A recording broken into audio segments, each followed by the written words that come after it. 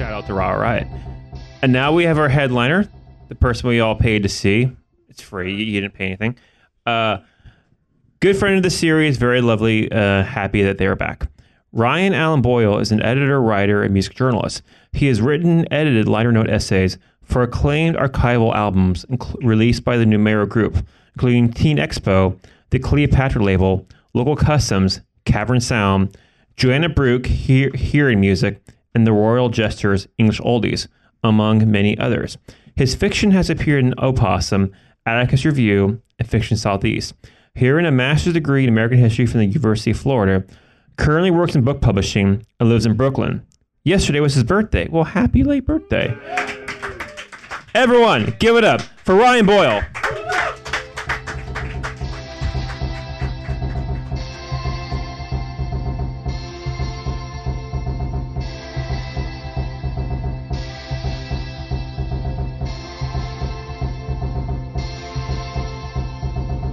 So this is a set of liner notes that I wrote and was paid for, but which was never released because the album was just thrown onto a streaming service and didn't actually get a physical release.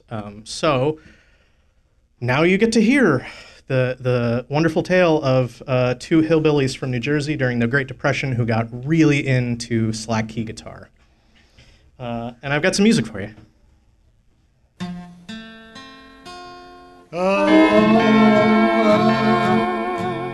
Means good morning. Aloha means goodbye to you.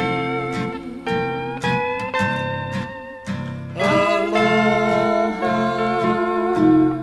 means I love. The rest of it's instrumental, so I'll just let you get the vibe of the vocal stuff first. Means that you'll be true. It means until we meet tomorrow, down beside that sea of green. Aloha means we're born. So this is the Gospel Hawaiianaires. They were a married duo, Bill and Jean Bradway. It was the early years of the Great Depression when Bill Bradway innocently stepped into a movie theater without realizing that it would change the course of his life. Up there on the screen, larger than life, was Sol Ho'opi'i, a Hawaiian lap steel guitarist playing the most beautiful music that Bill Bradway had ever heard. Elastic and languid, as you can hear. Hawaii was ridiculously far and impossibly exotic for a boy who'd grown up on a farm in Haleyville, New Jersey. It lay across a continent and an ocean, still 20 years from statehood. By the end of the decade, he had a career playing the music to East Coast audiences who'd heard little like it on an instrument no one had ever seen before, a triple-neck lap steel electric guitar with 18 pickups and 3 tunings. Similarly, when a teenage Gene Seegars turned on the radio near the end of the 30s to hear the weeping, whistling slide guitar played by Bill Bradway, by then known as the King of the Silver Strings, she never imagined that she was hearing her future husband, and she never imagined that they would travel the entirety of continental America together, playing Hawaiian music for the Lord. It was an age before television, and her mother, father, and sister regularly gathered around the radio for entertainment, listening to the enchanting, singing sounds of Bradway's guitar. The Seegers family sang together after dinner, their dairy farm ringing with harmony. But music was more than a pastime for the family. Jean's mother was a piano player for the local Methodist church and brought in extra money as a piano teacher. She taught her young children, Jean and her sister Dorothy, how to play. Her father also paid for music lessons when Jean was 11. Our daddy said, "I don't care how much money I spend on you girls, but I want you to make something of your talent." Every day he made us practice 1 hour, she said. As they entered high school, the Seegars girls were good enough to go public with their talents. They joined the Tumbleweeds, a gospel and western group, that and played the local Sunday night dances before performing on the radio in 1941. Though she'd long listened to Bradway's broadcasts, it was now his turn to hear her voice floating over the airwaves. He was so impressed by what he heard, he decided he needed the Seegars sisters in his band, then called just the Hawaiianaires. It was the beginning of a true, actual radio romance. We broadcasted over WSNJ in Bridgeton, New Jersey, said Gene. My husband-to-be, I guess I should just say Bill heard us, and he took us away from that other band. Bill had already established himself as a big name in the South Jersey music scene of the 30s, playing the major tourist attractions of Hunt's Ocean Pier and Steel Pier. The piers were premier vacation destinations during the glory years of the Jersey Shore. Ocean Pier was the first major entertainment pier on the Wildwood Boardwalk, built in the early 1900s, featuring ballroom dancing and music. By 1935, it was converted to an amusement park with roller coasters, a Ferris wheel, and a radio station, WFPG, on which Gene had first heard Bill's daily 45-minute broadcast. The roll of the waves and the surf sound of the Atlantic Ocean contributed to the authentic Hawaiian atmosphere, Bill later wrote in the liner notes of their first LP.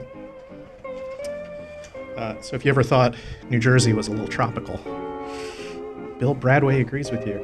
By the time Ocean Pier burned down, Christmas Day 1943, Bradway and the Hawaiianaires were already performing at the even larger Steel Pier and broadcasting on its WSNJ station. Dubbed the showplace of the nation, the Steel Pier was the biggest pier in the world at the time, a 2,000-footer built in Atlantic City in 1898. One of the most popular amusement venues in the first half of the 20th century, it featured acts like high-diving horses and water-skiing dogs, Frank Sinatra, Al Jolson, and the Hawaiianaires. People loved his music and flocked to wherever he and his Hawaiian band were, said Gina, Bill and Gene's daughter. That included Atlantic City's other most famous attraction, the Miss America pageant. Bradway provided live musical accompaniment for the 13th annual pageant in 1939, then little more than a bathing suit competition. As the girls paraded by, he had to find a song that matched their gown as close as possible, said Gina. The winner in 1939 wore a blue evening gown, and of course he played Alice Blue Gown. Gene, still learning the guitar as the newest member of the Hawaiianaires, was intimidated at first by the glitz and glamour of Atlantic City nightlife. It was a trial by fire, as she and her sister had never played Hawaiian music before, something that didn't seem to bother Bill. He said, "Tonight you're going to play a Hawaiian song for the dance," and oh my goodness, he just about floored us, and we said, "We're not playing." And he said, "Oh yes, you are." He became her third and final guitar teacher. She decided it'd be cheaper to marry the third teacher than pay for more lessons, said Gina. Her sister, Dorothy, also married a musician, Wayne Wright, the fiddle player for Bill Haley, before Bill Haley and the Comets, who also played in his bands Cousin Lee and His Boys and the Range Drifters. As Bill and Gene fell in love, he told her stories of his life. He told her about his love of soul ho'opi'i. Though obscure now, ho'opi'i was a star in the 1930s. He was a native Hawaiian guitar player, a major innovator on the lap steel guitar, and still considered to be one of the best players of all time. The new mass communication technologies of the phonograph, film, and radio made all this possible, just as it had Bill and Gene even meeting in the first place. It was the first time in human history that a boy from New Jersey, or anyone from anywhere, might have encountered, learned, and loved a kind of music from an entirely different culture in another part of the world without ever going there or ever meeting anyone from there. And it's not unusual that someone who was as drawn to the lap steel guitar as an instrument as Bradway was would end up playing Hawaiian music, despite such a chasm of geographic and cultural distance. The instrument had not yet assumed the place in country western music that it occupies today, and was most associated in the American mainland at the time with the music of the Hawaii Territory, where it was ostensibly invented by a knife-wielding Joseph Kekuku, who delighted at the sound of his blade on the strings. Do you guys know the story about the invention of the slide guitar? There's a couple different versions of people who claim to have invented it, but the one that's the most recognized is this guy, Joseph Kekuku, who was basically walking down the railroad tracks one day and picked up a bolt that was just lying next to the tracks, like the things that hold the ties down, and he just slid it along his guitar, and he liked the sound of it. So from then on, he started playing it with a knife, and that is where the lap steel comes from, basically. And it came from Hawaiian music and slowly sort of like infiltrated its way into country and western music. Ho'opi'i had been one of the first people to ever play an electrified lap steel guitar, an experimental novelty at the time. The lap steel was also the first electric guitar. But Bill, something of an electrical genius, built his own out of an old roast pot, a sewing machine, and the magneto from a Model T Ford. He then set about building what he claimed was the first double-neck steel guitar in the United States. After wedding Jean in 1948, he built an electric guitar for her too, just a regular one, with roses hand-carved into the fretboard, using a hypodermic needle to fill in the color. The roses and a nameplate with her name on it were lit by electric bulbs, and the guitar stayed in perfect tune despite the heat from the bulbs, an engineering feat that Jean never quite understood.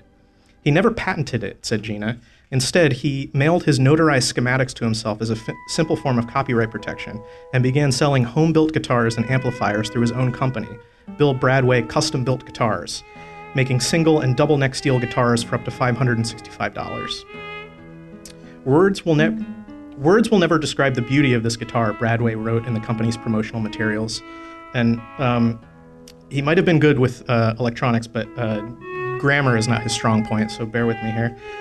Knowing that the steel guitar is the choice of the people, and his love for this instrument has encouraged him to build and manufacture the most perfect steel guitar in the world, with looks as well as tone.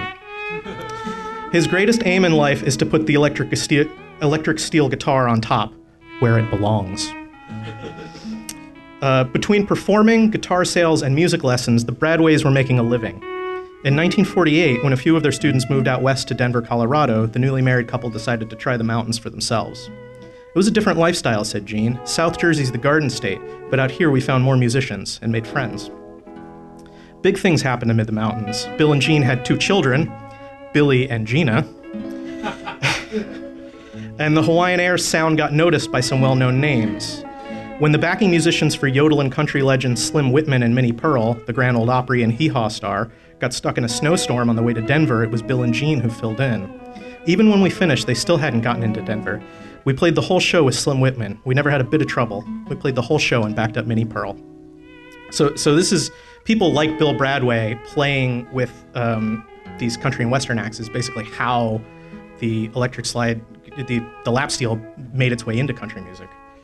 By 1950, they were in Miles City, Montana, playing such venues as the Miles City Rodeo, the Montana State Fair, the Wild Horse Auction, and backing up Rex Allen, the singing cowboy of stage and screen. It was in Miles City that Bill put his genius to work and furthered the electric guitar innovations of his youth, building the triple-neck steel guitar that would become his signature.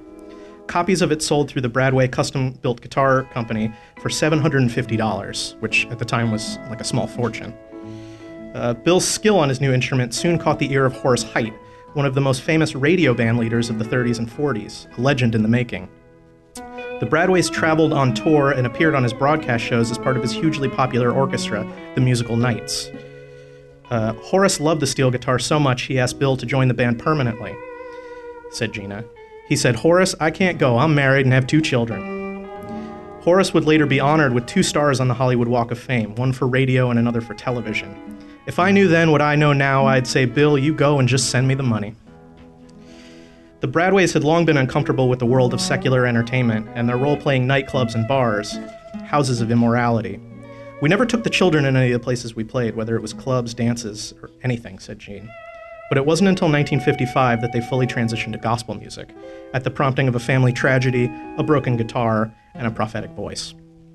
While Bill was working on one of his double-neck guitars for a client, word came from his sister in New Jersey that their mother was dying. Racing across the country from the mountains to the plains back to the shore, Bill made a fateful prayer. "Lord, spare my mother till I get back to see her." She survived long enough to ask her son on her deathbed to play her the old Christian hymns he'd learned as a boy. Bill, returning home in anguish, found that his despair and existential grief managed themselves in his work on a double-neck guitar. The bridge, the pull pieces, the head, nothing went right, said Jean. He got very, very despondent. So finally he heard the voice of the Lord. He said, "Bill, I spared your mother and heard your prayer. What are you going to do for me?" He came out of that room as white as a bedsheet. Divinely inspired, Bill was born again and determined to use his gifts only for the Lord, to sing songs of worship instead of pop tunes in the nightclub. Just like his hero, Ho'opi'i had long since converted to Christianity and given up his secular career to perform gospel as well. He said, "Honey, are you going to follow me and be a Christian?" said Jean. And I said, "Honey, I have followed you through all these years in the world of social entertainment." Yes, I'm going to follow you now. Though they had a standing date to perform at a local venue, they put in their 2 weeks' notice like professionals. Playing those last days in a palace of sin tormented the newly devout Bill, as he felt torn between his faith and his professionalism. He looked down his guitar in tears, said Jean, because he had the love of the Lord in his heart. Daughter Gina had started singing harmony with her parents at home by the age of 8, and the Bradways' new focus on churches, revivals, and other sites of faith and prayer allowed her to join the rechristened Gospel Hawaiianaires. Though she raised her voice in praise, she was still so young she had to perform while standing on a box so the audiences could see her. Soon, the Bradways were evangelizing around Denver, Nebraska, Wyoming, Kansas, all over the Mountain West and up to Canada, spreading the good word on radio, television, and vinyl. Bill had released a few Hawaiianaires 78s and homemade acetates on a label he called Rapture, releasing a full LP in 1959 with a family photo on the cover of Bill, Jean, and Gina crowned with leis, cradling their instrument. By 1936, they were on television, sharing the gospel. Their Harvest Time television show aired live on CBS in Denver, sponsored by the Filtex vacuum cleaner. There's no tapes or video of their television show at all because they didn't bother to record live TV back then. When the Bradways decamped even further west to California, Bill saw the Pacific Ocean for the first time. On the other side was Hawaii, now a state, but still a land that filled his imagination with visions of paradise. They rented an apartment in Hawthorne so the kids could go to a regular school, while the Gospel Hawaiianaires evangelized across the Golden State and landed a record deal with a gospel recording company, Christian Faith Recordings. The company eventually released 2 Gospel Hawaiianaires LPs, both in 1964, with overlapping but different track listings and nearly identical full-color cover photos of Bill and Jean, all accomplished in 2 days of work. The first day was a photo shoot for that cover, most of it spent applying makeup to their hands for some reason.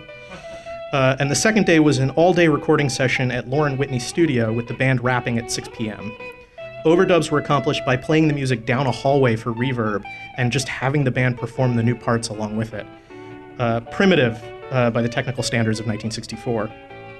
It would be the Bradways' first and only recorded material to see real distribution. As the Bradways' children reached their teen years, the family's nomadic lifestyle as touring musicians slowed down so Billy and Gina could stay in one place and graduate high school like normal kids. The Gospel Hawaiianaires started taking only local engagements during the week and going further afield during weekends, while Jean worked in a Hallmark store to subsidize their lost income, and Bill pursued a long-held interest in chiropractic and massage. Hawaii is no longer so far or exotic, no longer a mystical place mostly seen in movies. Despite all the inspiration it provided him, Bill passed away in 1982, having never seen the island shores. He never went there. I was like baffled by it. Yeah, like you spend your whole life making this music and get as far as California and that's it. He never heard the lap steel guitar played in its native setting. Left as a solo act, Gene switched to playing the Hammond organ full-time, still accompanying church services today. At 90 years old, and I wrote this in 2016, so she's probably like 92 or 93 now, she's visited the youngest state, which is Hawaii, 3 times, taking in the hula girls and the guitar players, the swaying palms and breezy Hawaiian air that had lived like paradise vision in her husband's mind for decades. A true performer, Gene has felt Bill's absence these last 35 years as a profound loss of harmony, not just personally, but musically. I will say this, it was very hard, she said. When he passed away, there went my melody. And I've got a song here with her sort of saying goodbye. Not to him, but just in general. Sweetheart, aloha.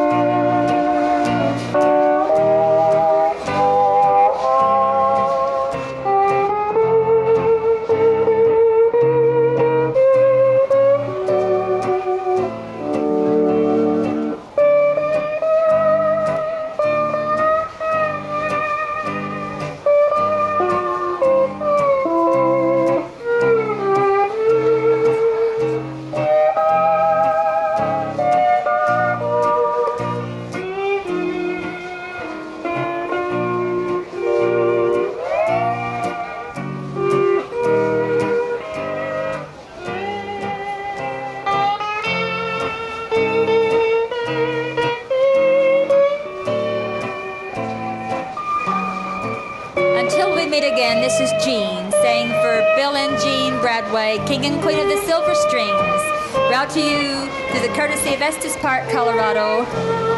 We thank you so much for tuning us in. Until we meet, it's aloha. There you go.